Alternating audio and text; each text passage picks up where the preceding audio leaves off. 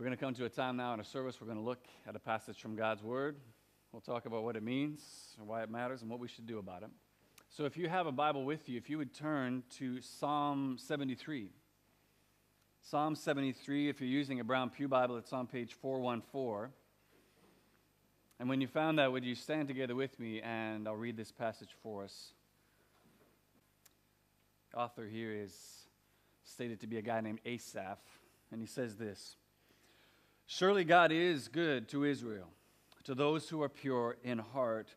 But as for me, my feet had almost slipped. I had nearly lost my foothold, for I envied the arrogant when I saw the prosperity of the wicked. They have no struggles. Their bodies are healthy and strong, tight buns and six-pack abs. They are free from the burdens common to man. They're not plagued by human ills. Therefore, pride is their necklace. They clothe themselves with violence.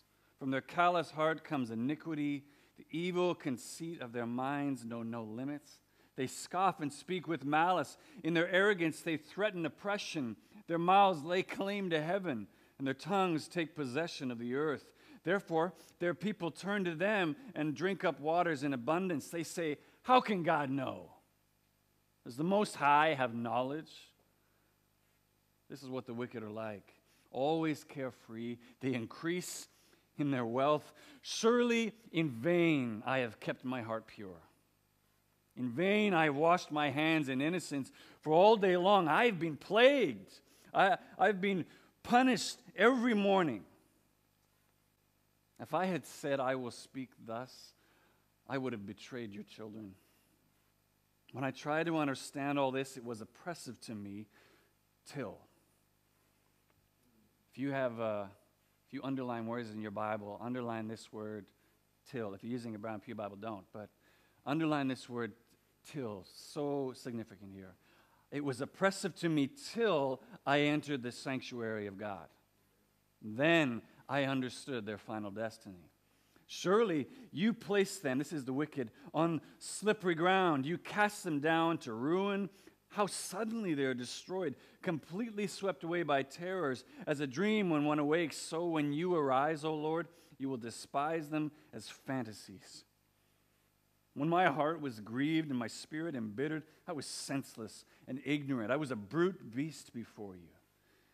Yet I am always with you. You hold me by my right hand.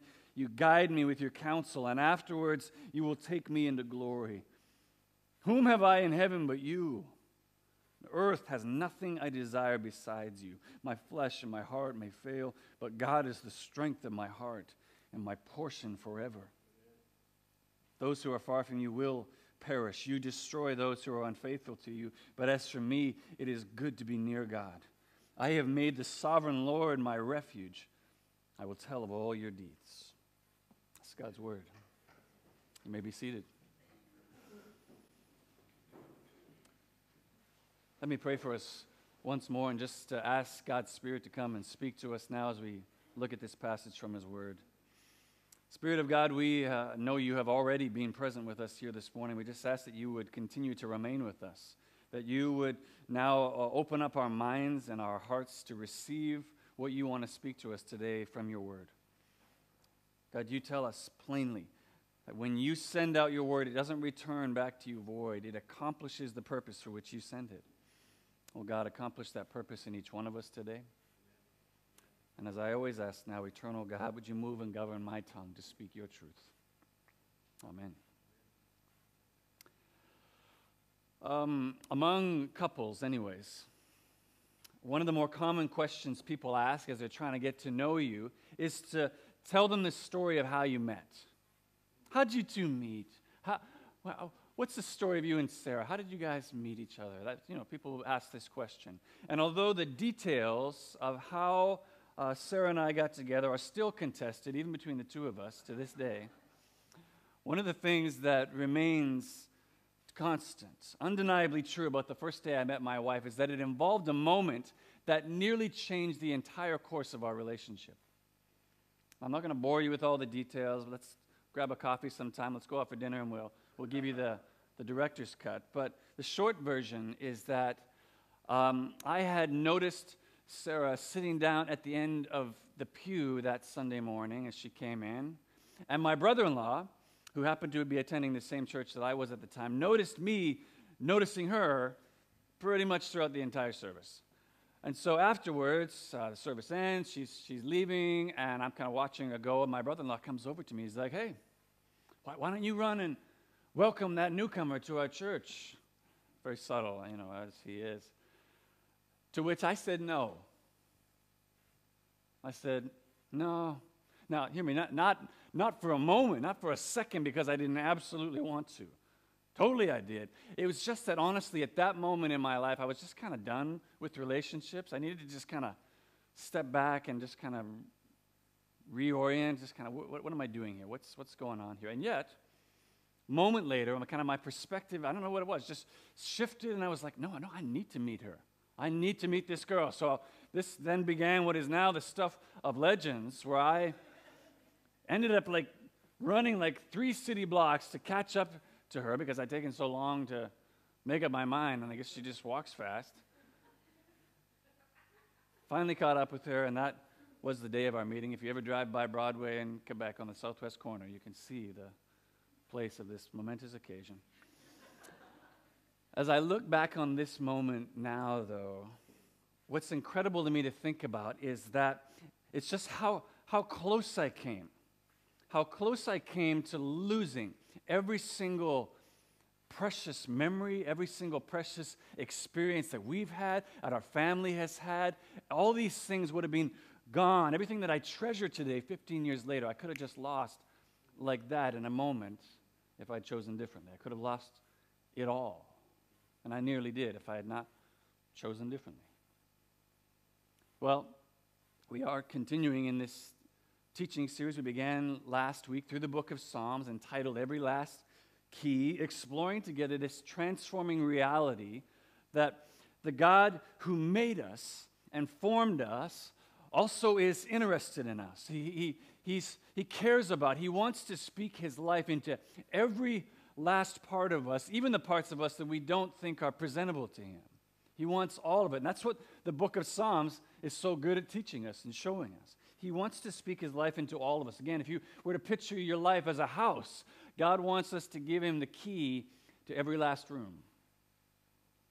Last week we learned from Psalm 1 about the truth that God wants us to bring him our focus, which probably wasn't too surprising a revelation to anybody. What we're going to look at today, learn from Psalm 73, is that God also wants us to bring him our envy. He wants us to bring him our feelings of envy, which I'm just going to go out on a limb and assume that that's a little bit more surprising discovery for you, that that's in the Bible. God wants us to bring him our envy? What? Yes. Which is exactly what we're going to see exemplified here in this demonstration of really incredible vulnerability, where the psalmist reveals a moment in his life where he too nearly lost everything that was precious to him. A moment where he nearly made a decision that changed the entire course of his relationship with God. And the circumstances that led this man, Asaph, to nearly abandon the way of the righteous and choose instead to walk in the way of the wicked, was what we see there in verse 3 of the passage. It was envy. He became envious. That as he scrolled through the Facebook and Instagram feed of the most godless friends he had and just compared their experience with his own and just saw this massive disparity, that he became embittered in heart. And so much so that he nearly lost the foothold of his faith. We're going to dig into this more deeply as we get going here, but big picture, one of the things that makes this psalm still so incredibly relevant for us to look at today is because it answers the question of apparent injustice that every single one of us here likely has asked or will ask at some point in our lives, namely, why do bad things happen to good people? The only difference is that Psalm 73 kind of takes it from the other end of the spectrum, and it asks the question, helps us to understand, why do such good things happen to such bad people? Why do such good things happen to people who don't follow the rules? People who don't delight themselves in God's law or walk in the way of the righteous that we looked at last week in Psalm 1.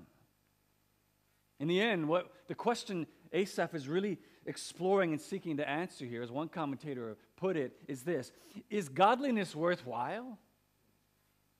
Or is it just a waste of time? Along with exploring the answer to that question as it relates to the focus of this series, what we're also shown in Psalm 73 is how the psalmist brings these feelings of envy to God. He gives God the key to the door marked envy in his heart, rather than just stewing it on himself, like kind of brooding on this envious feeling or discouraging other faithful believers with it. He brings it to God, and as he does that, what we see is that Asaph finds the very same truths revealed to him that can bring comfort and rest to our own hearts today whenever we look around and are provoked to the very same feelings of envy that he had. So in order to help us understand the circumstances that led the psalmist to feel envious, as well as how that feeling of envy was transformed when he brought it to God, I want to look at our passage this morning in just two ways. We're going to look at the disorienting display and then the reorienting revelation. Just these two ways. Disorienting display, the reorienting revelation. So if you closed your Bibles, would you open them up again to that Psalm 73, follow along with me as we look at what it means to bring God your feelings and your experience of envy. Okay, let's look first of all at the disorienting display. The disorienting display. Now, if you look at verse 1, first of all, what you see is that the psalmist begins this whole psalm with kind of a declaration of sorts about what he believes to be the goodness of God to his people. He's good to those who seek to walk according to his ways. And I believe he begins that way because he wants to indicate right from the start that everything he's going to say that follows this is a description of the struggle that he was going through, the struggle that he dealt with, but then has since returned to this position of trust in the goodness of God, which is why he can say words in verse 2 like, I nearly did this, I almost did this, when it comes to the idea of abandoning the way of the righteous completely. But when you come to verse 3, what you see is also a plain confession of falling where it did occur. Notice he says this, for I envied the arrogant. Not, I almost envied them, I was tempted to envy. No, I envied the arrogant when I saw the prosperity of the wicked. And then as you read on, you see how he continues to describe this prosperity that he saw that so provoked him. Look with me now, verses 4 and 5. He says, they have no struggles, their bodies are healthy and strong, they are free from the burdens common to man, they're not plagued by human ills. Provokes him to envy. Now, that very first description at the beginning of verse 4, almost, if you're like me, makes you kind of want to discount the rest of his description altogether, because you almost want to be like, come on, Asaph, seriously? They have no struggles? Clearly that's not true. Of course they do. Everyone does. Of course they do. It's kind of like, when you were a kid and you would complain to your parents about the cool kids in school. Johnny, everything goes easy for him. His life is perfect. You would say things like that. Well, it might be easy to chalk up that kind of description to just sort of an immature exaggeration. He's caught up in the moment. And yet, if you think about it, if you're honest, I think we'd have to admit that every single one of us here, we get caught up in this exact same pattern in our own lives as you start to scroll the highlight reel of your Facebook and Instagram friends and create a storyline that says, oh man, well, their life, their marriage, everything is perfect. They have no struggles, and then consequently consume like, I'm a failure at everything in life. That's one of the dangers of social media, because we just see the highlight reel and then we're like, oh, everything's perfect for them and I'm clearly sucking at everything. Forgetting the truth that all of us know, everybody knows, that what is presented to the world, what is put out there for broad consumption, whether that's in person or on social media, is often not at all a true picture of what's actually going on. Right? You almost never have the whole story when it comes to what you're seeing presented on the surface. And yet what's so crazy is that as you read on here, for so long have these people that Asaph envied been skating on the frozen lake with the sign beside it that says danger thin ice and not fallen through, that now these people, actually, they're kind of believing that Maybe they really are as kind of above the cut, above the law as they appear to be. Look at verse 6 and following. It says, their pride is their necklace. They clothe themselves with violence. From their callous heart comes iniquity. The evil conceits of their minds knows no limits. They scoff. They speak with malice. In their arrogance, they threaten oppression. Their mouths lay claim to heaven. Their tongues take possession of the earth. Therefore, their people turn to them and drink up the waters in abundance. They say, how can God know? Does the Most High have knowledge? And the sad result of seeing the apparent blessing on the lives of these people who are walking in defiant opposition to God and His law that nearly caused Asaph to slip, nearly caused him to lose the foothold of his faith, you see there in verse 13 and 14. He looks at all this blessing on these people who are not walking according to God's way, and he says, surely in vain I have kept my heart pure. In vain I have washed my hands in innocence all day long. I've been plagued. I have been punished every morning. And when you read something like that, can you honestly say that you've never had those exact same thoughts yourself? As you try to strive daily to with everything you have, just to walk the narrow path of the righteous, you're doing everything you can to just devote your life to God, try to follow His way, and you're feeling lots of times like you're being beat down at every step that you try to take, only to look across the fence, look across the office or the classroom and see the most godless person you know just living it up. They're having a great time.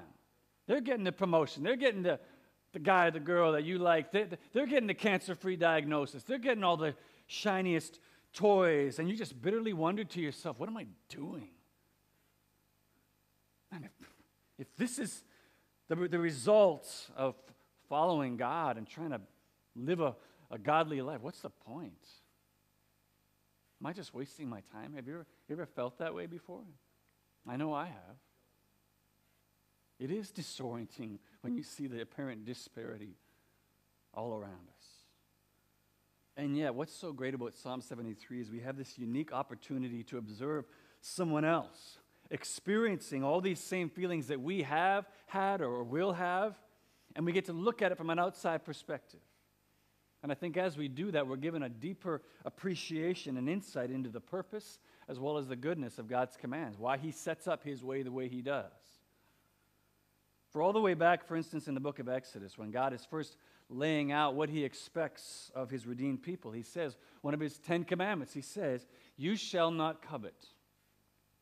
You shall not covet. Now, the purpose of that command is not to somehow exert some kind of domineering control over you. It's to free you. It's to protect you from feeling these exact same faith-crushing, short-sighted perspective ways that Asaph had here when he looked around him. It's to protect you from looking across the fence and saying, oh, why isn't my life like that? Which, by the way, is also what makes it a good command. He's trying to protect you from feeling this way. Now, maybe you'd say, well, okay, well, that's great, but this psalm isn't about coveting, it's about envying. And you're right. But the truth is that envy is actually nothing more than a closely related cousin to coveting. Where coveting, we could say it is an inordinate, persistent desire to have for yourself what belongs to someone else. Whereas envy, as pastor and author Tim Keller describes it, is to feel not just that the wicked don't deserve their good life, but that you do. And God hasn't been fair. I love that description of envy. Not just that they don't deserve a good life, but you do. I've been obeying you. I've been trying to follow you. I do deserve a good life. And envy is the result of feeling this way. And again, when you look at the psalmist's experience of envy from the outside, there definitely does seem to be a sense that not only does he see it as unjust that those who ignore God's law should live such good lives, but he also sees it as unjust that those who are seeking to follow God's law are not. Maybe many of you might be familiar with that story of the missionary couple who were returning from their 40 years of service in Africa on a ship that happens to also had the then U.S. President Teddy Roosevelt, who was returning from a hunting trip.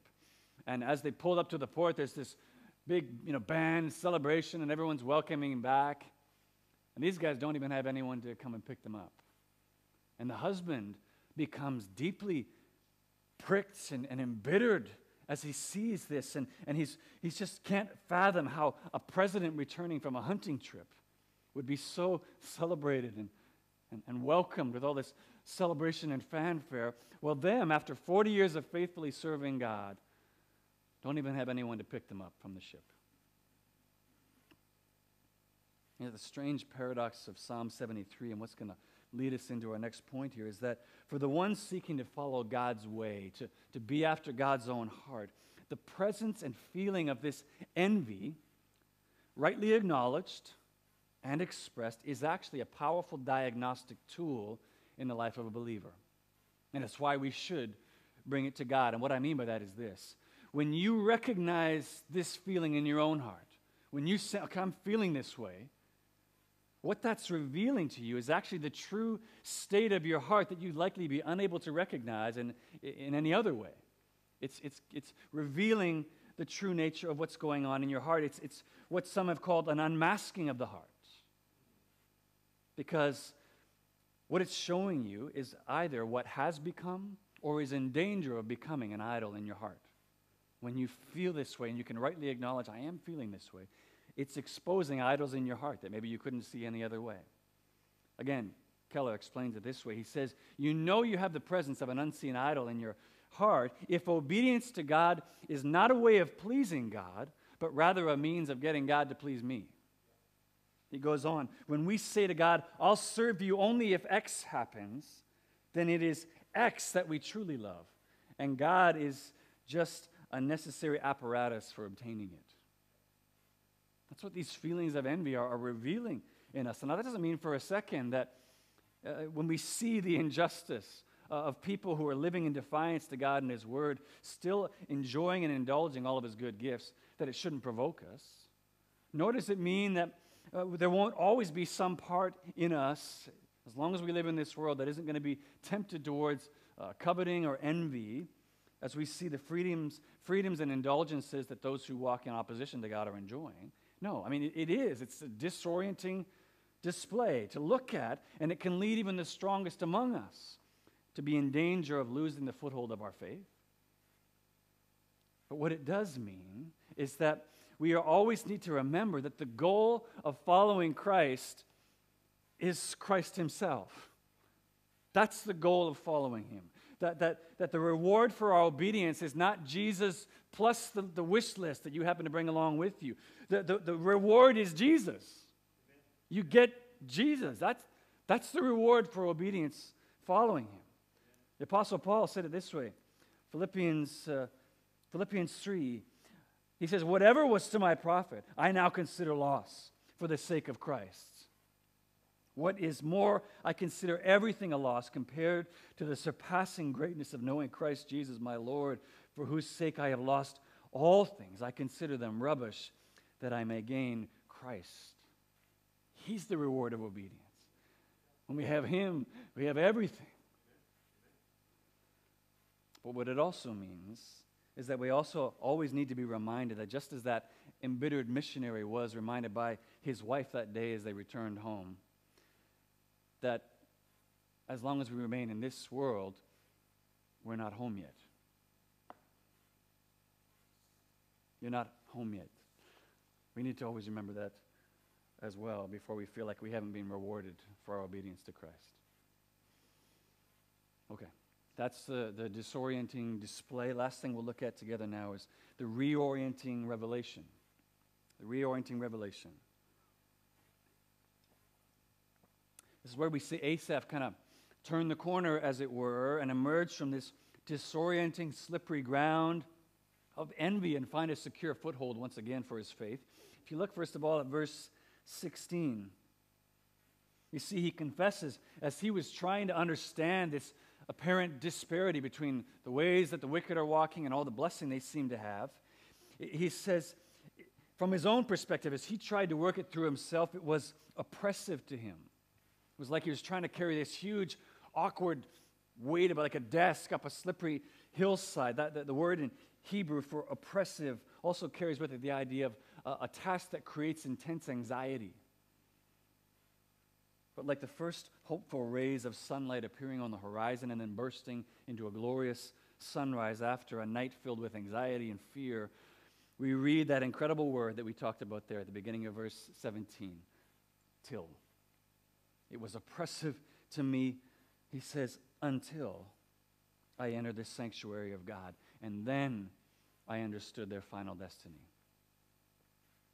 Now, that term there, the sanctuary of God, that can either mean he went to the temple, he went to the place where he could worship and meet with God, or if you understand the meaning of that word sanctuary, it could also mean a sanctuary of God could mean a place of God's protection and safety and rest, which is supported by what Asaph says later on in verse 28. He says the sovereign Lord is his refuge. So it could simply mean that he just brought these feelings of envy to God in prayer.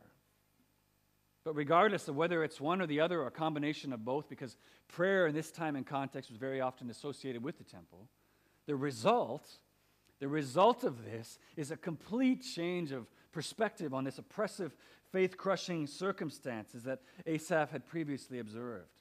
And in light of God's presence, he can now see both the ultimate end of those who walk in opposition to God's way, as well as the glorious end of those who continue to walk according to it. That's what he sees as he enters into God's rest and sanctuary. He can now see things much more clearly than he could before.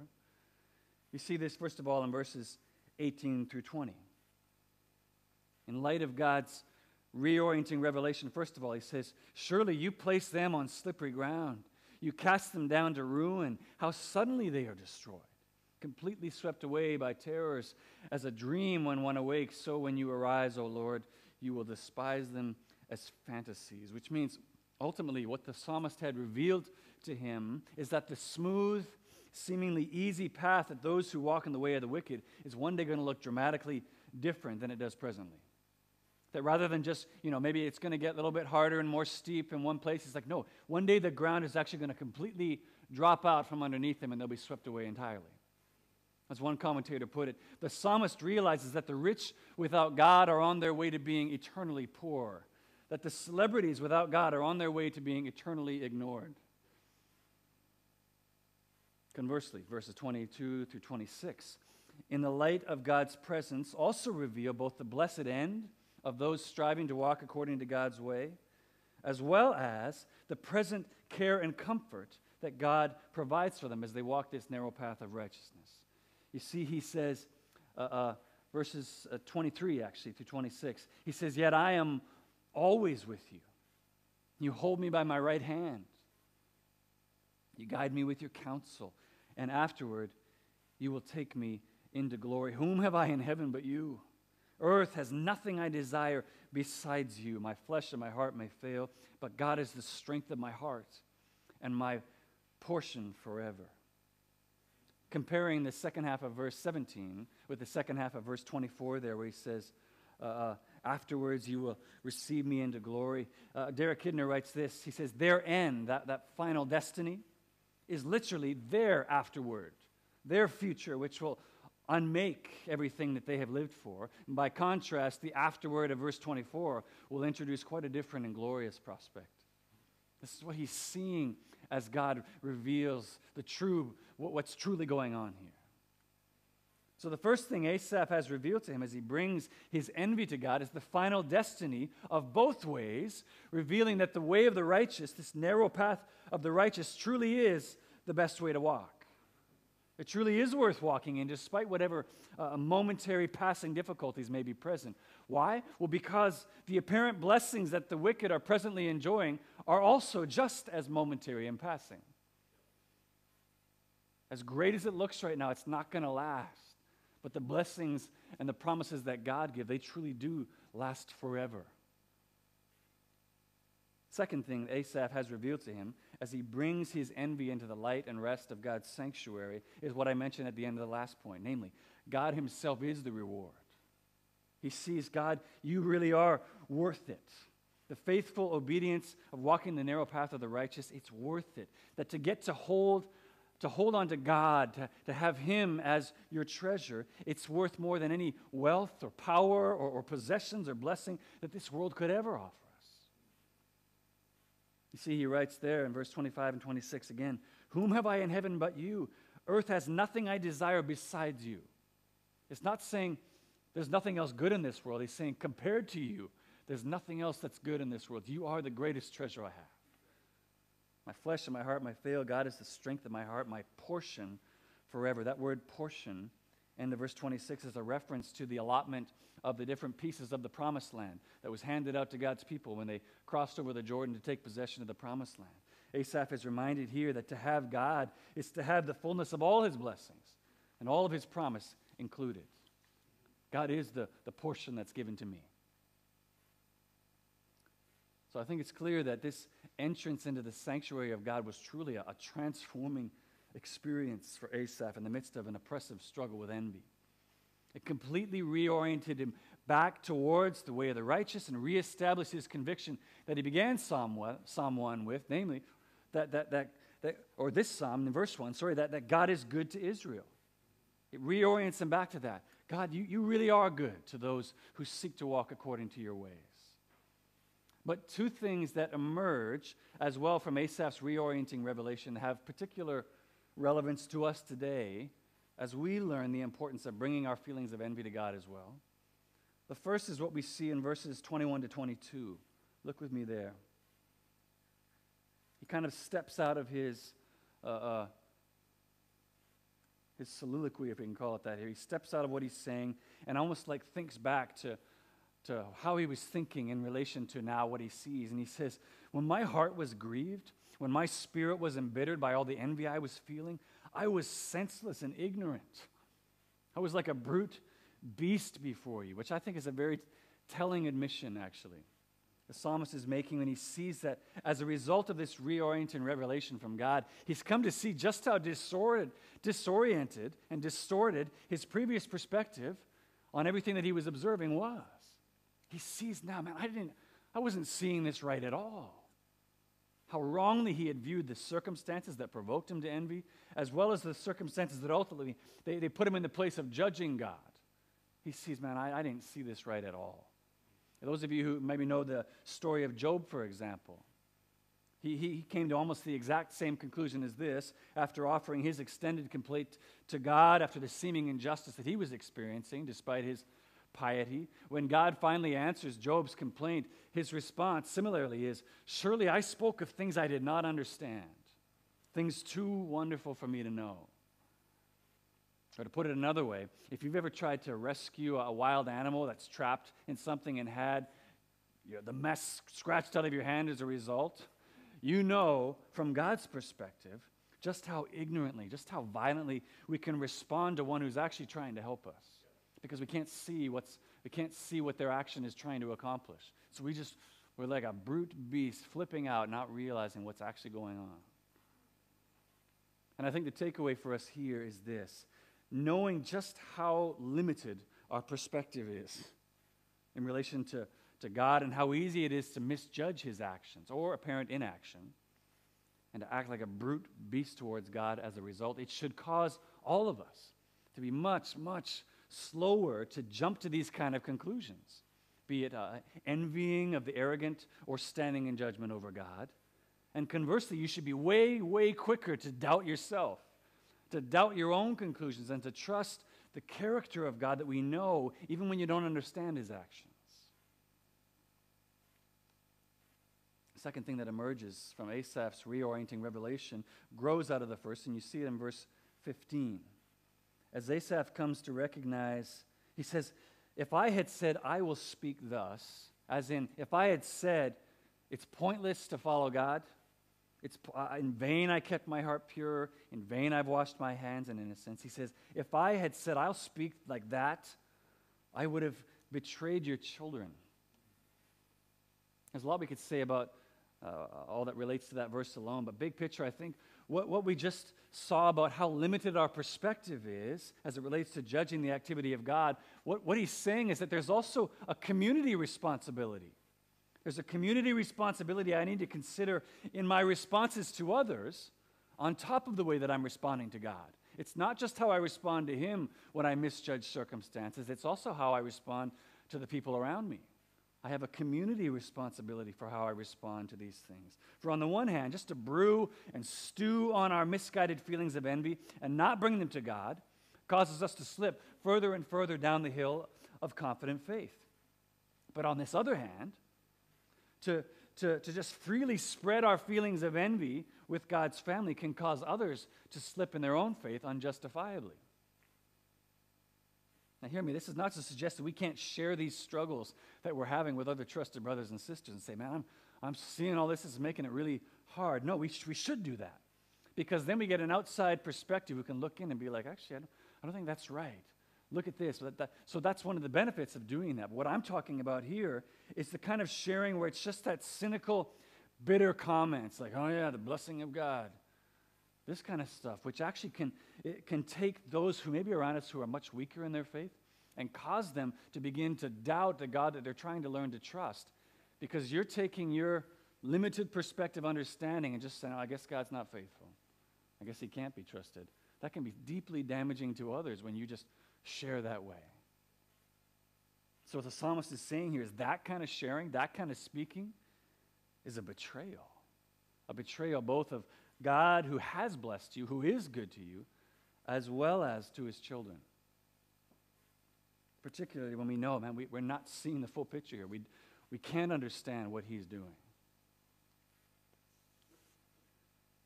Nearing the end of his famous Sermon on the Mount, Matthew 7, Jesus makes this very relevant plea to all that we've been looking at this morning. He says this, enter through the narrow gate. For wide is the gate and broad is the road that leads to destruction, and many enter through it. But small is the gate, narrow is the road that leads to life, and only a few find it. What Psalm 73 does is it forces us to really wrestle with whether or not we believe that. Wrestle with the truth of that claim, as well as the claim of Psalm 1 that we looked at last week that said, hey, God has this kind of loving oversight over those who walk according to his ways, and he turns from those who walk against his ways, they perish. It forces us to wrestle with what we think about that. Do we really believe that? But again, the benefit for us that we've been able to see now through as Asaph processes through these very same emotional responses that we have, and then it gives us the opportunity to learn from him. Hopefully we learn from him how essential it is in our own lives to bring God these feelings of envy, to bring it to him first. Again, it's easy to feel, like we're going to see all throughout this series, that there's something about this feeling of envy that's unpresentable. I can't bring that to God. I got to clean this up first before I can bring him in here. I got to make this right, and then I can come to him and say, hey, I was feeling this way. No. What we're seeing here is the encouragement of Psalm 73 is God wants us to bring these parts of ourselves to him first, unprocessed. Bring it to him first. In fact, it's saying seeking to actually understand them on our own is likely going to be more harmful to our faith. If you wait to figure it out and process it first and then bring it to him, it's actually going to be more harmful to you than if you just brought it to him first. It's going to be more harmful to staying on the way of the righteous than helpful. Why? Because only God can give us he can give those feelings the necessary perspective needed in order to rightly understand them. That's why he wants us to bring it to him, so the light of his revelation can reveal it for what they are.